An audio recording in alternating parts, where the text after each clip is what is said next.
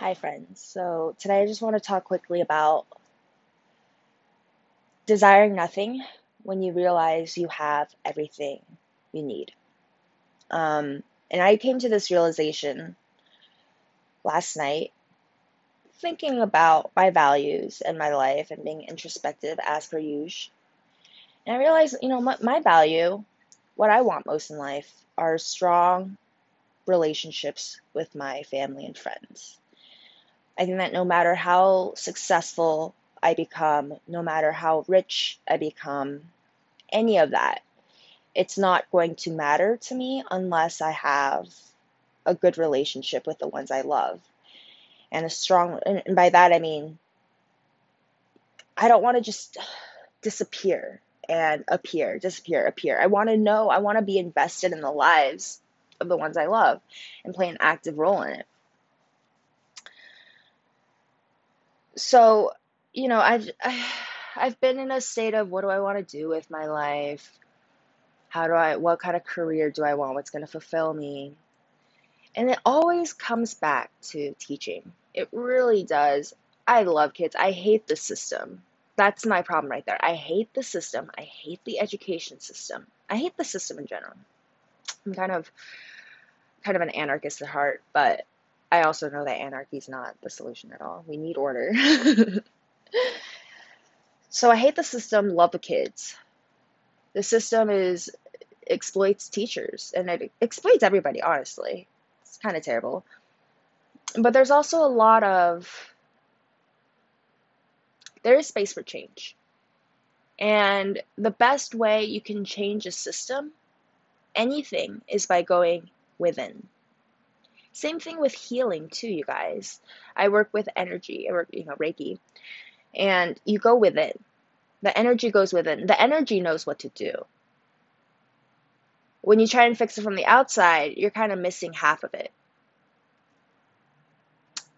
So I'm ready. I'm willing to go back in. Fuck it. Fuck it. I like to think of this whole year as a sabbatical, like a divine sabbatical, where I was given the opportunity to really make my friends and have fun and learn a few life lessons, resolve some karmic debts. And now that that has been completed, I'm like ready to go back to work. And I won't have to until August, September. So it's April now. So I have like about 4 months of just chillax time. I'm gonna, I'm gonna take this time and I am going to chillax. I'm not going to concern myself with thoughts of the future because I realize the future's already set. I put myself in a program. I took all the tests that I had to take and everything's good to go. I just have to show up.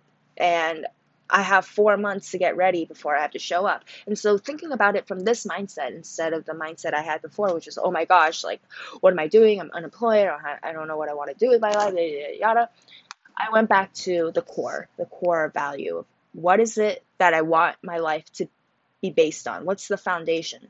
And how can I build from the foundation? And the thing is, I have my foundation. My foundation's right here. I'm on my foundation.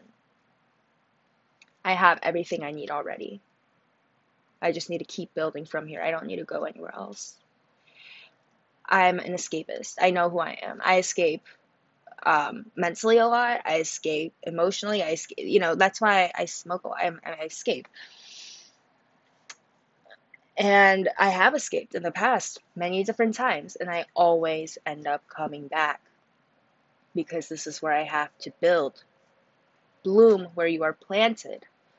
The universe is saying, Alice, stop trying to do other things. You know what you have to do. You have to teach special ed. I'm not saying like you have to teach special ed, but that is really my calling. And teaching special ed is what one does call calling because not everyone can do it.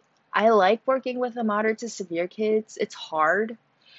I've I've been in the field for a while, and so I think that's helped me have a lot more like patience and me dealing with a mental illness. I just have a lot of empathy, and I think that's what helps the most in the job.